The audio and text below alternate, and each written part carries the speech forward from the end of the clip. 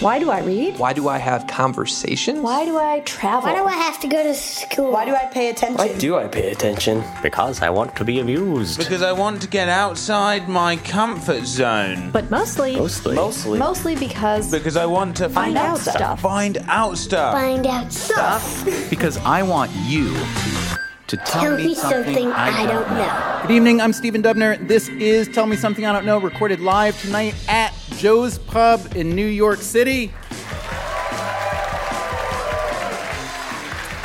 We have got an audience full of very smart people, and we'll bring them on stage to tell us something interesting or puzzling, maybe even amazing, and if everything goes as planned, we will all be a little bit smarter by the time we're through.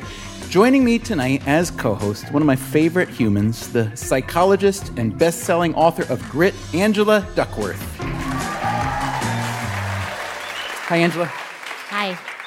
Let's rehearse what we know about you so far. We know that you are a psychology professor at the University of Pennsylvania, and you're founder and CEO of the Character Lab, correct? Yes, all true. We know you've won a MacArthur Genius Award, and we know that your book, Grit, The Power of Passion and Perseverance, has changed lives around the world, we assume mostly for the better. I hope that's true. We even know you keep your office desk stocked with an inordinate amount of bubblegum. Is that true? Okay, that is recently changed. Yeah. Because I grind my teeth. Does anyone grind teeth at night? Is it just me? Okay. Wow. So I don't want to build up the muscles. So I'm trying to not chew things, including gum. Well, has the grinding stopped? I don't know, but it's maybe getting a little less. All right, that's more than I wanted to know about your sleeping. But Angela, tell us something we don't know about you, please. Then. Let's see. As a professor, you would think that I'm pretty good at thinking. But when I was a management consultant at McKinsey, I took the Myers-Briggs type indicator. I'm an ENFP. The F stands for feeling, and you get a feeling versus thinking score. So the more thinking you are, the less feeling you are, and so forth. And I got a 0 for thinking. Wow. But I bet you feel like crazy, don't you? I'm really good at feeling.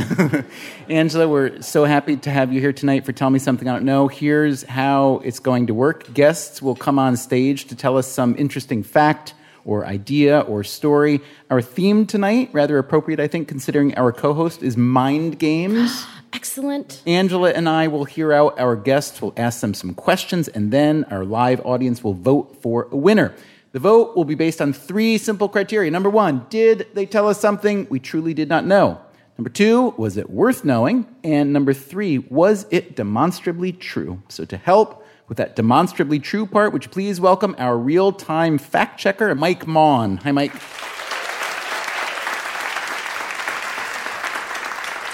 Mike is head of global insights at Qualtrics. He's also co-founder of Five for the Fight, a campaign to eradicate cancer. Mike, we are talking tonight about mind games and illusions. Any illusions in your personal history?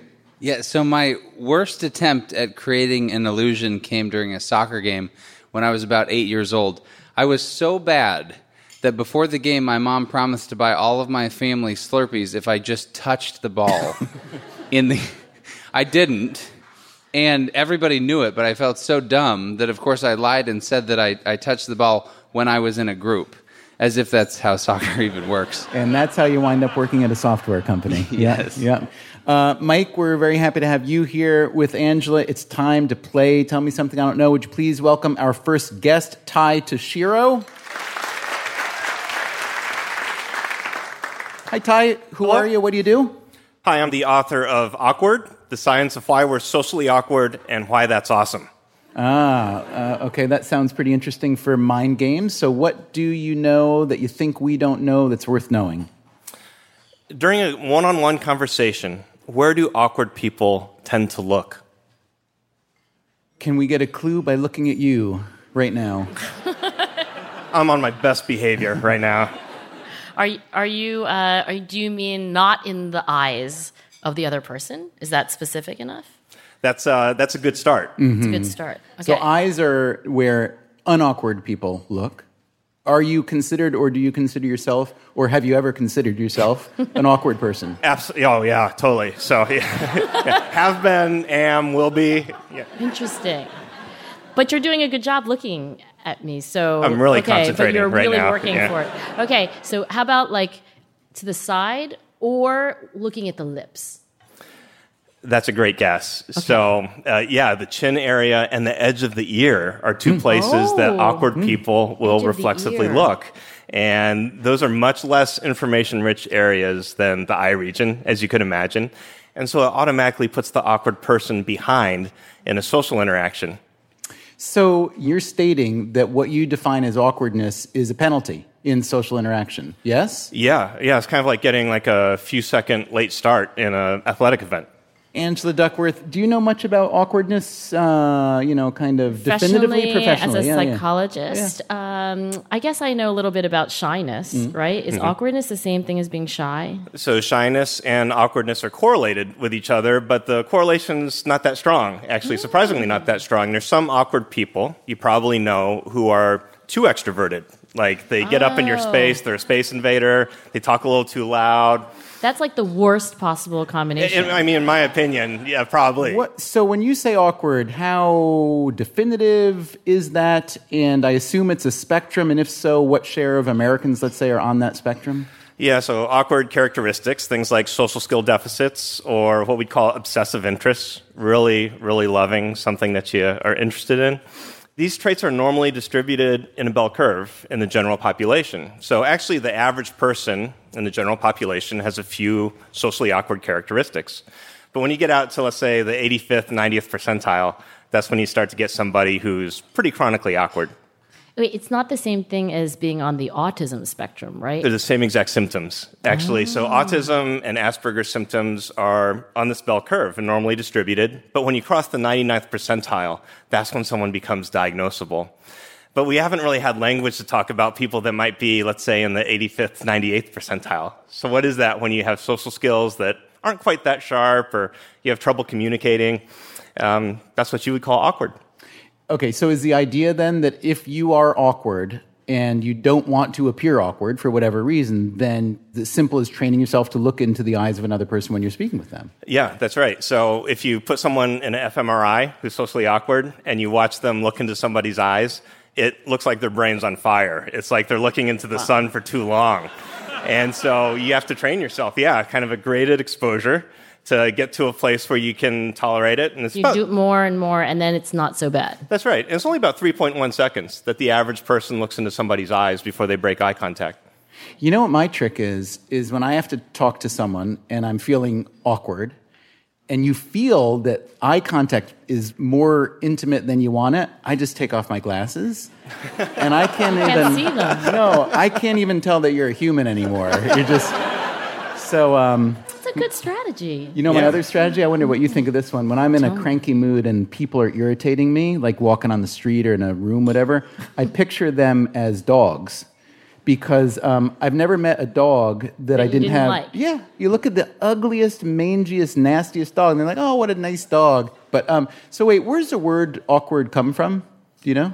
So awkward actually comes from the word afugur, and afugur is an Old Norse word, and it means facing a different direction, or facing the wrong direction if you're pessimistic. Oh. That's great. That is great. I like that definition because it explains why awkward people might miss certain social cues or social expectations, but it also explains why awkward people also tend to be more creative and tend to see certain things that maybe most people wouldn't see. Because they are literally looking in a different direction instead of wasting all this time making eye contact. Exactly. Awkward people kind of see the world as if it's spotlighted. So they focus on unusual information in social interactions, and that's why they miss some of these key cues.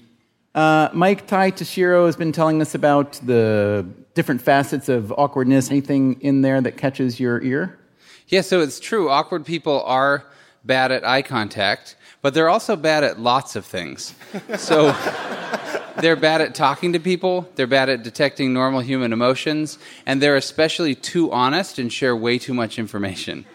And then there's this piece of conventional wisdom that if you make eye contact for more than 6 seconds, it means either sex or murder. Or the person has slipped into a coma. Thank you, Mike and Tai Tashiro. Thank you so much for playing Tell Me Something I Don't Know. Great job. Would you please welcome our next guest, Joanna Devaney.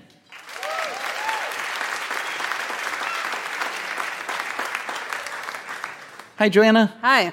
Where are you from? What do you do? So I'm an assistant professor of music theory and cognition at Ohio State University, although I'm teaching at NYU this year. And I study the singing voice using tools from music, psychology, and computer science. Excellent. Are you awkward? Probably. I have a PhD. I mean... Okay, what do you have for us tonight? So I'm going to talk about auditory illusions. So when I was giving my bio to you, you probably noticed that I was just speaking. I pre-recorded myself giving my bio, and I've made an auditory illusion out of it. My research focuses on studying the singing voice. My research focuses on studying the singing voice. My research focuses on studying the singing voice. My research focuses on studying the singing voice, studying the singing voice, studying the singing voice, studying the singing voice, studying the singing voice. I'm an assistant professor of music theory and cognition at The Ohio State University, although I'm teaching at NYU this year. And my research focuses on studying the singing voice using tools from music psychology and computer science. Now, what probably most of you noticed to some degree was the part that you heard repeated actually emerged when you heard the whole sentence, if not quite singing, but as something that was much more musical than the rest of the text.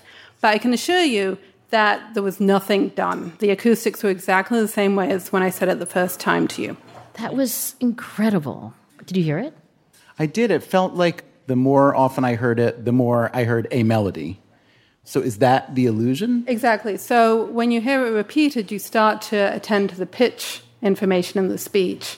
Whereas when you're just listening to somebody speak, particularly in a non-tonal language like English, you just discard that information. And then it sounded, so then when you hear it in the middle of a sentence, it still sounds musical. Right, so it kind of jumps out, especially because before and after, you're only hearing speech.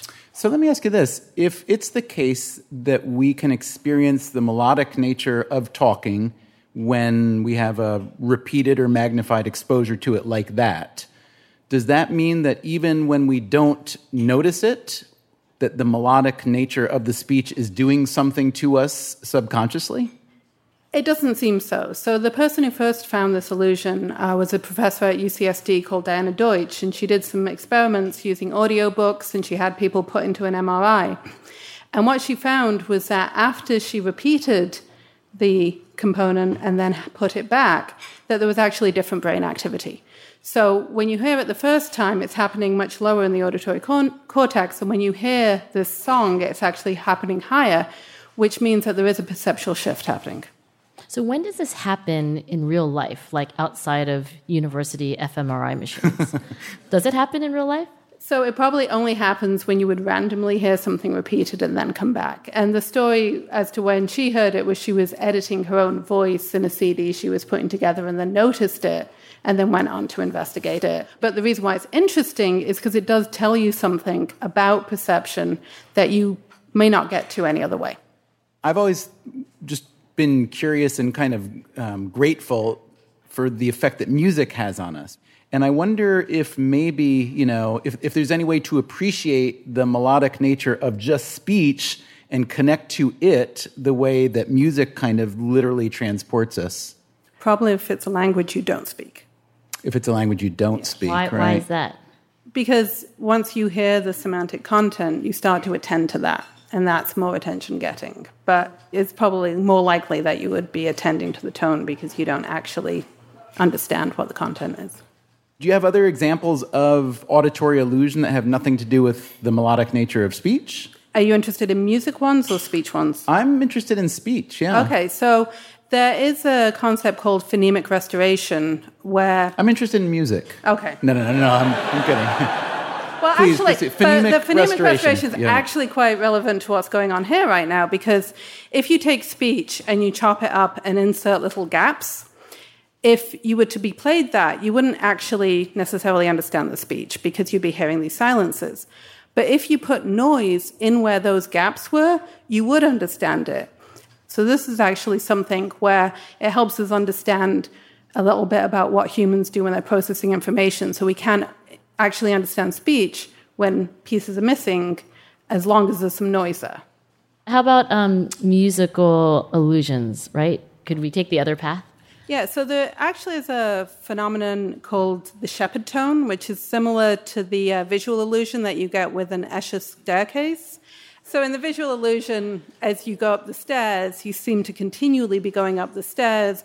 And in this example, the synthetic tones that are constructed in such a way that they just go up 12 steps and then repeat, but you hear them as continually going up or continually going down. And I'm going to give you a demo right now.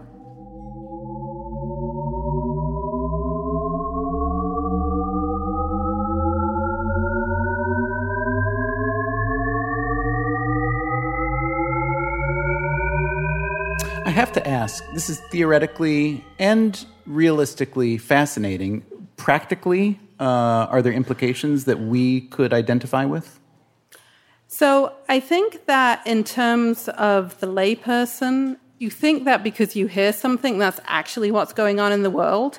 But hearing is actually an act of perception, much in the same way that when there was, is it white and gold or is it black and blue dress that went around the internet? I remember that. Yeah.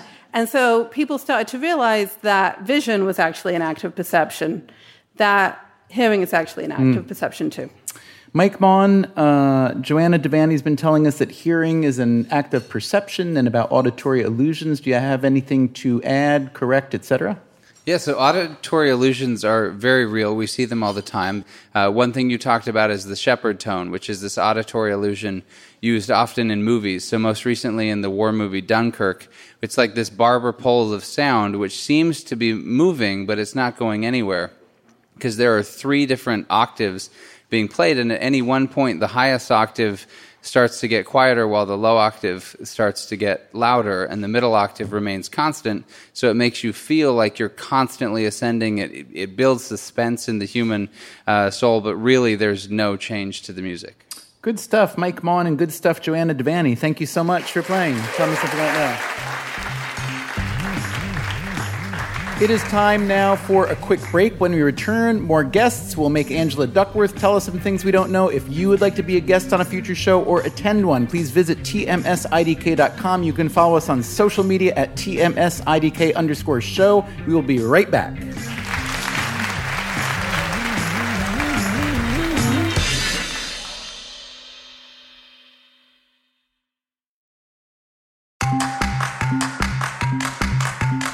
Welcome back to Tell Me Something I Don't Know. My name is Stephen Dubner. Our fact checker is Mike Maughan, and tonight's co-host is Angela Duckworth. Before we get back to the game, we have some questions written especially for you, Angela. You ready? I'm excited, yes.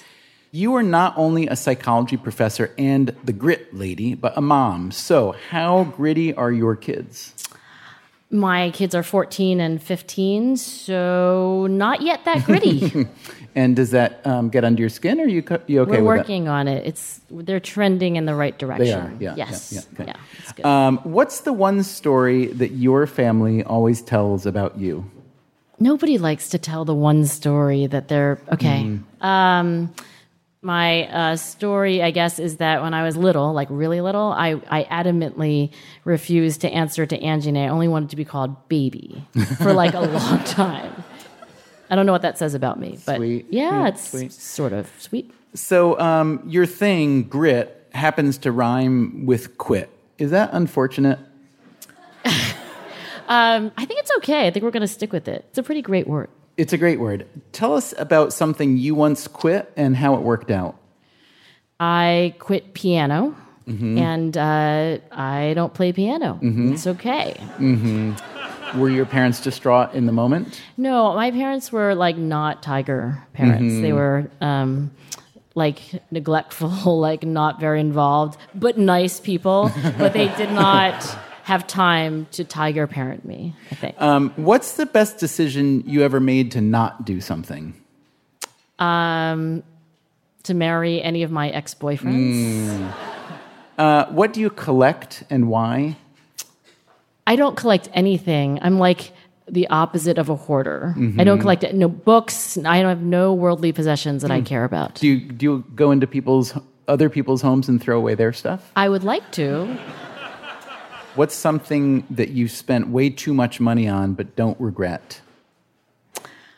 Okay, well, there's something that my daughters spend a lot of money on that I don't think I regret. So, you know, in Uber where you can add a tip, so I've taught my kids to be generous. They have been adding $5 tips to every single Uber ride that they have ever taken. What's something that you believed to be true for a long time and until you found out that you were wrong? I believe for a long time that either you're the kind of person who likes to read the sports section of the newspaper, or you're not the kind of person who likes to read the sports section of the newspaper. And I was always the kind of person who didn't like to read it. And now I know what the teams are, and I know the things that are in the thing, and I'm like reading some of the sports section of the newspaper. And finally, Angela Duckworth, if you weren't doing what you're doing now, what do you think you would have done instead? Well, maybe I'd be a food writer, because then you could cook and write about it. Yeah, I'd be a food writer. What are your favorite kinds of food?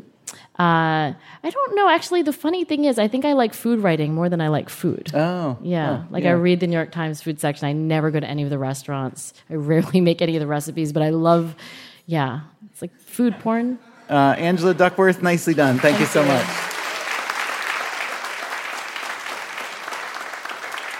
All right, let's get back to our little game. Would you please welcome our next guest, KG Hammond. Hi there, KG. Good evening, Stephen. Why don't you tell us what you do?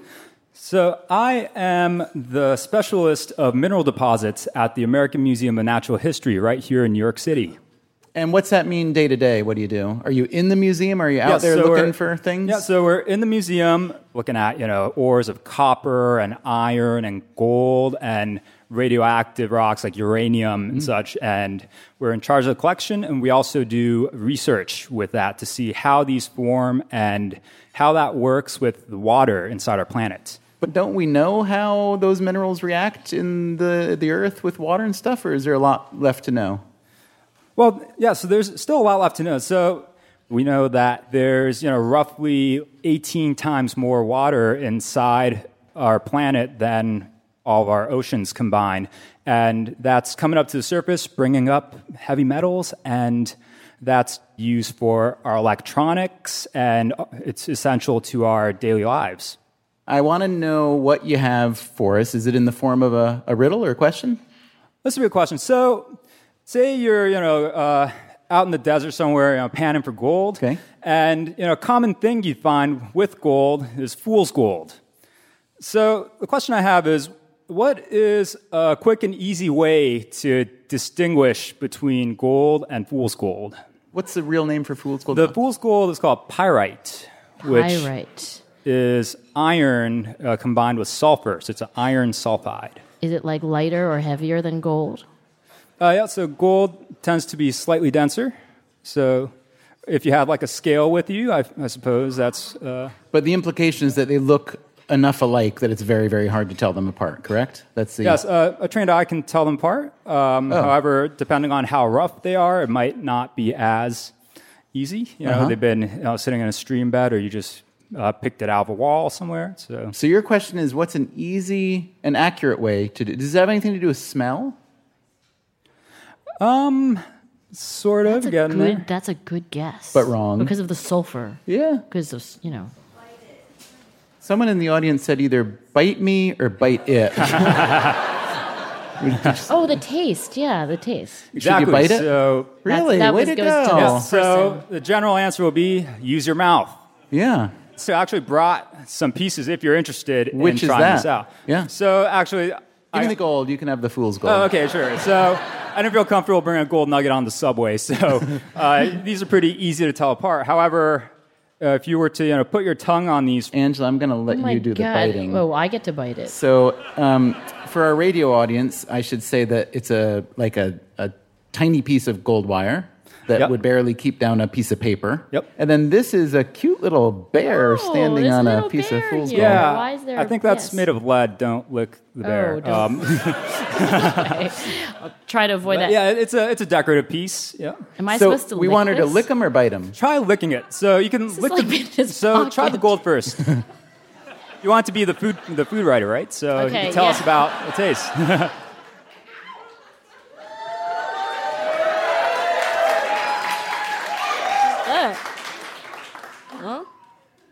Feel free to take it out. It doesn't taste like anything. Okay, so it doesn't taste like anything. Is it Okay, what supposed about? to taste like something? Well, what about Okay. the other one? For the record, Angela Duckworth has about a 3-pound piece of rock on her mouth, and Mike Maughan's taking a picture of her. Feel free to take it off, whatever. Oh, I can taste this one. Yeah. What does it taste like? It tastes like a pencil. Pencil. Yummy. Interesting. So you noticed a taste. What was it? You said like this a one pencil. tastes like yucky and metallic, and the gold one doesn't taste like anything. Exactly. So gold is also known as a noble metal, so it doesn't react with many things. So when you place it on your tongue, it's not really going to react with the water in your saliva. It's just going to sit there, and so there's no real flavor. However, the fool's gold, the pyrite, which has iron and sulfur in it, will break down when it comes in contact with your saliva, and then you're going to taste that bloody iron flavor Yes. pretty immediately. Yeah. Right, which I identified as pencil, but I Or think pencils. you were right. Bloody iron is better. Bloody iron. So when Olympians get a gold medal and they bite it, is that just symbolic, or are they actually trying to see if it tastes like nothing and therefore is real? Yeah, I mean, I think there's two parts. I think one is, you want to leave your teeth mark on it to say that it's yours. Oh. But yes, you can also bite it to make sure that it's Wait, real when gold. you get an Olympic gold medal, is it really gold? Should be. I'm not a gold medalist. I can't confirm any of that. Should Like look Mike that and up. I do know this. Yeah, go ahead. Yes, so they put gold in it, but a lot of times they'll make the design such that they don't have to put very much. Because they're big. Yes, I've held a bunch of gold medals. Really? Yeah. Oh, because of Michael Phelps. He hangs out with Michael Phelps sometimes. I've hung out with You Michael have hung Phelps. out That's with pretty different. I'm not going to bite this one. But yeah, it'll be Yeah. much harder. My It's teeth not very good for your grinding teeth. and all Yeah. that, yeah. But you'll have the jaws to do it, right? You I can know, shatter right? that, yeah. Exactly, I do. So is licking or biting random rocks ever bad for you? I mean, it sounds like you're saying this is a kind of neat way to identify certain kinds of rocks, yeah? It is, yeah. So it's useful in identifying minerals. So rocks are an assemblage of minerals, and depending on the elements inside it, your taste buds can pick up those elements, and they'll help you differentiate them. It's also a texture thing. So some rocks, for example, there's this rock called kaolinite, which is used for collecting aluminum, and it's like a porous rock, so if you were to stick your tongue on that, it's almost like a capillary effect, and your tongue sticks right to that. That sounds like a really bad idea, right? Like, first of all, you're licking a rock, and then second of all, your tongue just adheres Can to I it. just say you just spent the last 20 minutes licking I a know, rock? I didn't think it was a good idea, but I'm, on the stage. What is the difference between a mineral and a rock? So a mineral has to have a certain chemical formula and a repeating crystal structure, just one chemical item, compared to a rock, which is an assemblage of various minerals. So a rock is like a mixture. Yeah, exactly. Got it. Mike Maughan, KG Hammond has been telling us why we should lick rocks and other elements of appreciation of rocks. Can you add anything to that, please? Yes, so it is a fairly common practice to lick rocks among geologists. Urban Dictionary, it's always wise to read that in public. Urban Dictionary states that licking the rock means doing hardcore drugs, such as cocaine or meth. There's a television show called My Strange Addiction, and they once featured a woman named Teresa who says she's been eating rocks every day for 20 years and can't stop. It's believed that she may suffer from a scantily researched disorder called pica, which may be caused by mineral deficiency, such as an iron deficiency, which can come as a result of celiac disease or hookworm. And interesting, the most obsessive sommeliers are sometimes called cork dorks, and they lick rocks to help train their palate. Ah, interesting. That makes sense. Mike Maughan, full of good stuff. Thank you so much. And KG Hammond, thank you so much for telling us something we did not know. It is time for one last break. When we return, a couple more guests, and then you, our live audience, will pick a winner. That's right after this.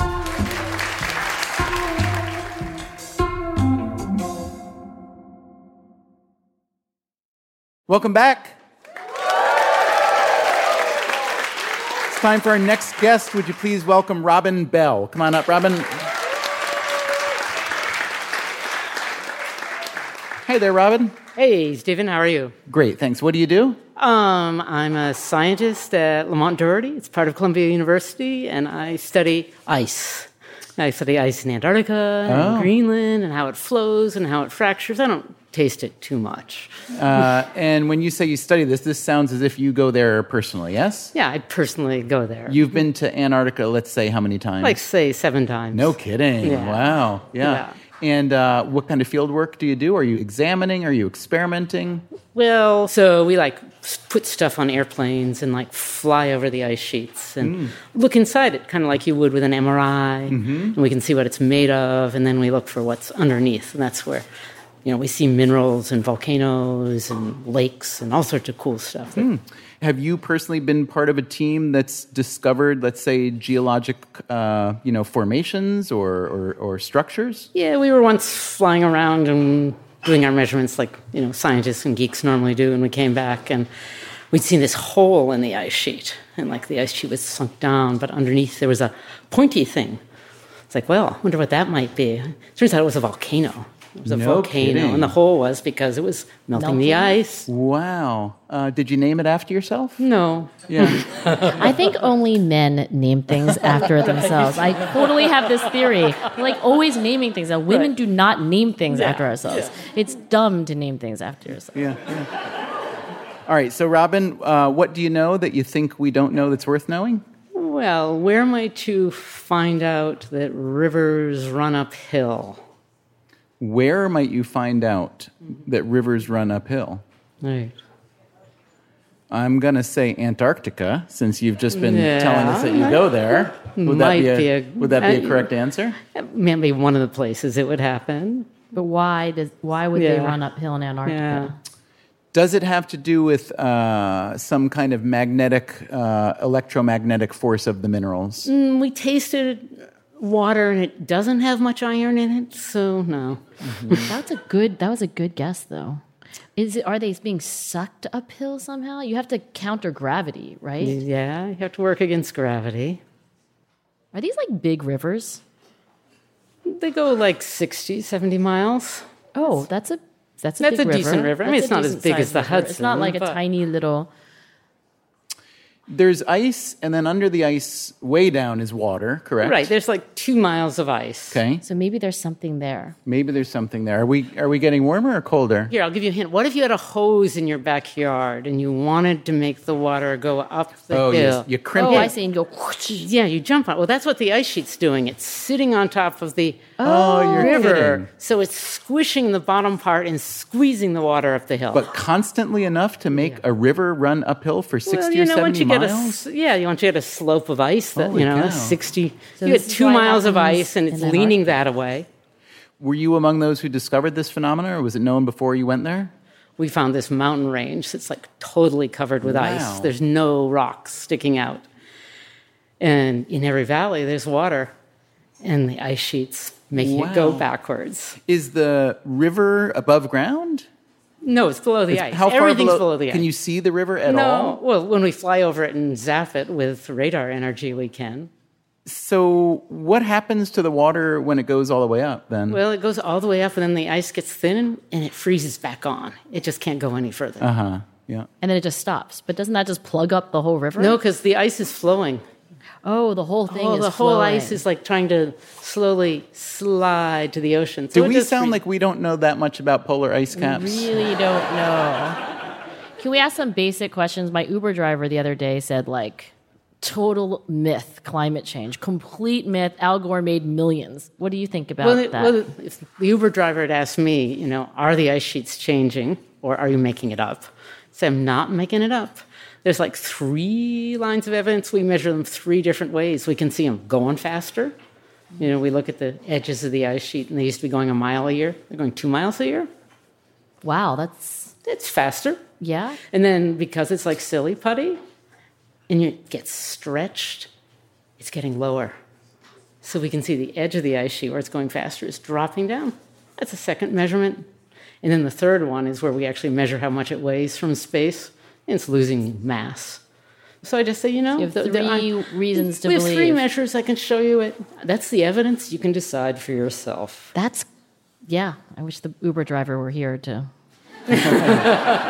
She could have told him. Mike Maughan and Robin Bell from Columbia's Mount Doherty Earth Observatory has been telling us about rivers that run uphill in Antarctica. What more can you add?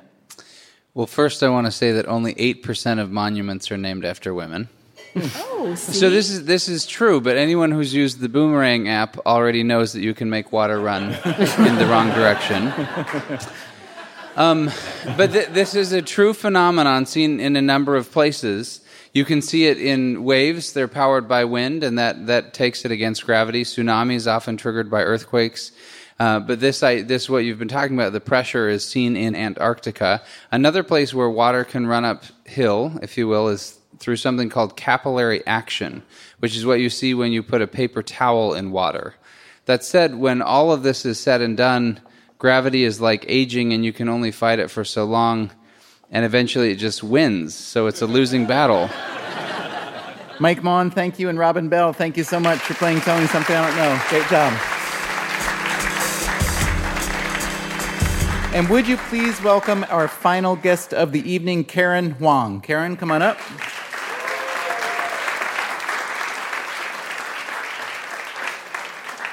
Hi, Karen. Nice to have you. What do you do? I'm a PhD candidate at Harvard, and I study social psychology, such as how people have conversations with each other. Sounds good. Our theme, mind games, you'll recall. You are the last one to go tonight, so make it good. What do you have for us? So let's say you're on a first date. What's a good way to have the other person want to go on a second date with you? I'm single, and I'm taking notes.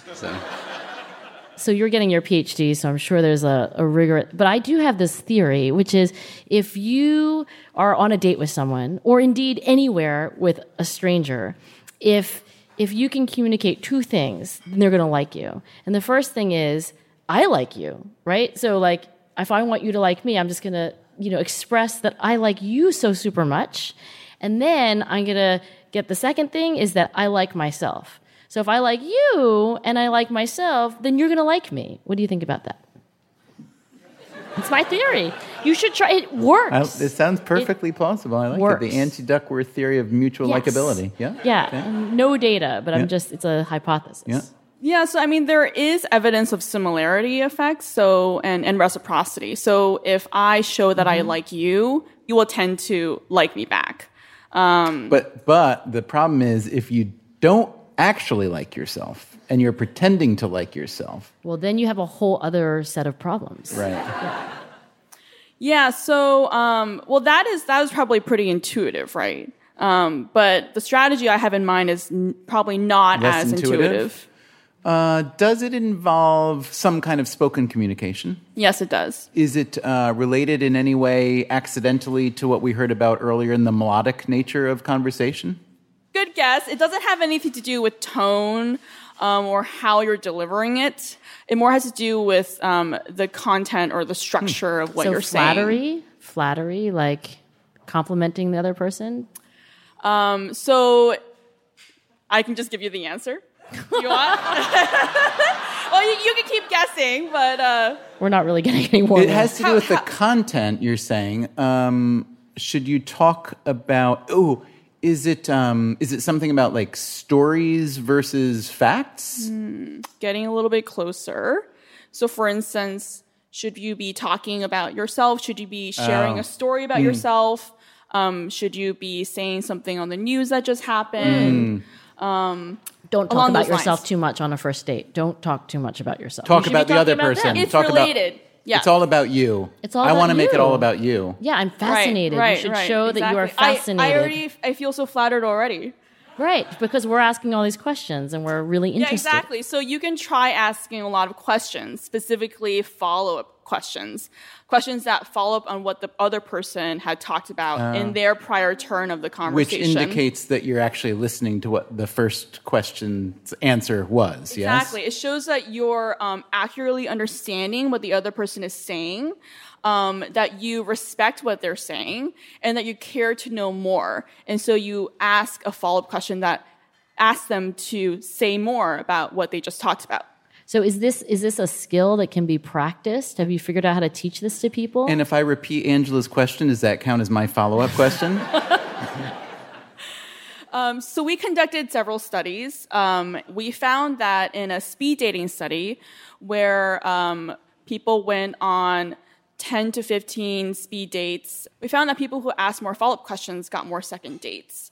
And to answer your question, Angela, we found that there were some people who were better question askers across all dates. So that suggests that question asking could be a stable trait. But we also conducted some experiments where we instructed people to ask questions. So in one study, we had people chat with each other for 15 minutes, totally non-dating context, and we instructed one partner of each dyad to ask either many questions or few questions. And afterwards, participants indicated how much they liked the other person. And we found that people who asked more questions were better liked, and particularly people who asked more follow-up questions were better liked.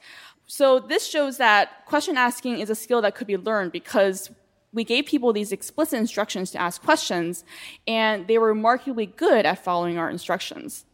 Can I ask, what does it look like or sound like when the person is not doing this? Like, what is the opposite of asking these engaging, empathic follow-up questions? That happens when people are asking questions that deflect the conversation topic away from what the other person was talking about. So say you were talking about your day, and then I just deflect the conversation totally to another topic that's unrelated. So like Angela would be telling me about her day, and I'd say, I wonder what I should name that volcano that I discovered. Like that? Exactly. But isn't there's got to be like either diminishing returns or negative returns, right? Because there's a fine line between like empathic and annoying. Yeah?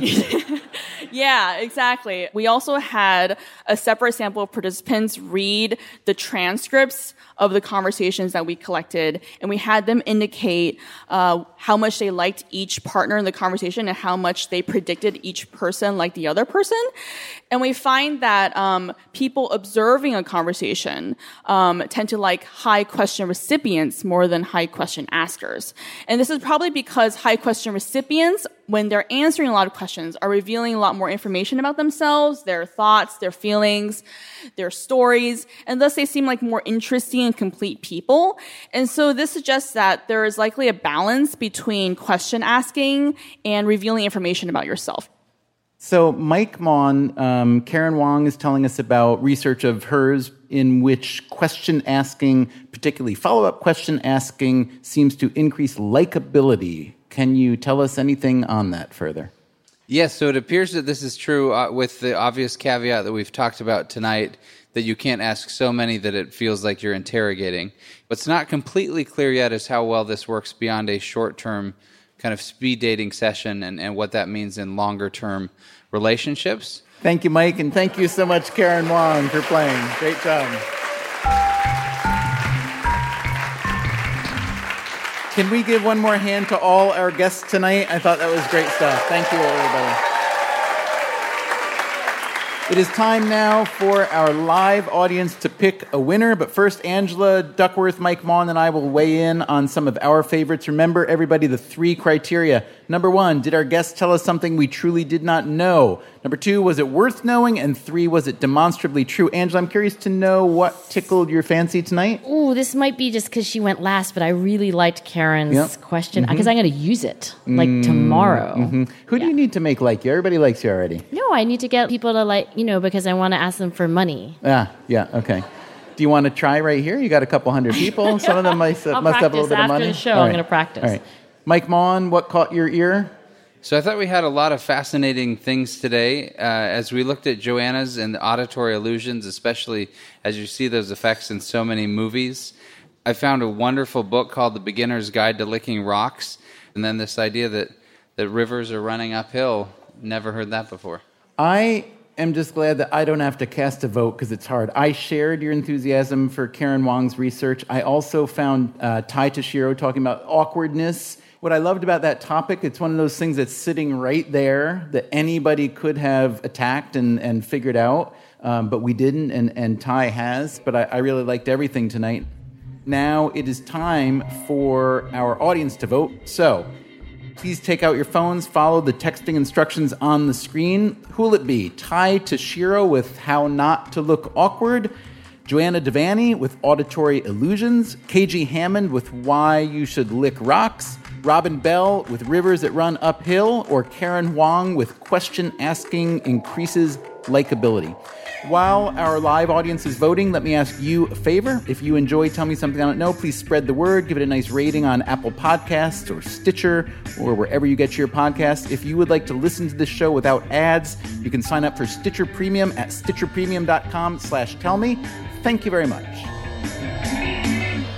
Okay, our audience vote is in. Once again, thanks so much to all our guests. Our winner tonight, thank you so much for telling us how to not look awkward, Ty Tashiro. Congratulations.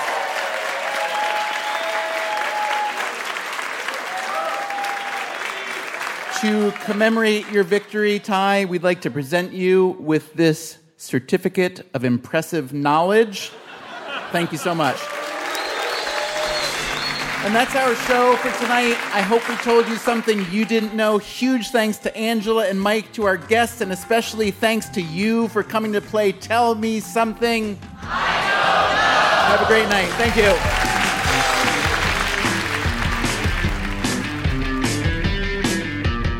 you. Next time on Tell Me Something I Don't Know, the Broadway actress Sass Goldberg joins me as co-host to learn about panhandling, warehouse farming, and secondhand wedding dresses. I'd like to know, what do they have for breakfast? Do they like overnight oats? Do they like hot oatmeal? Who have they slept with? I want to know everything. So that's next time on Tell Me Something I Don't Know. Tell Me Something I Don't Know is produced by Dubner Productions in association with Stitcher. Our staff includes Allison Hockenberry, Emma Morgenstern, Harry Huggins, Brian Gutierrez, Dan DeZula, Rachel Jacobs, Nathan Rossborough, Andrew Dunn, and David Herman, who also composed our theme music. Also, thanks to our good friends at Qualtrics, whose online survey software has been so helpful in putting the show together. You can subscribe to Tell Me Something I Don't Know on Apple Podcasts, Stitcher, or tmsidk.com. You can also listen without ads by signing up for Stitcher Premium at stitcherpremium.com/tellme. You can also find us on Facebook, Twitter, and Instagram. Thank you for listening.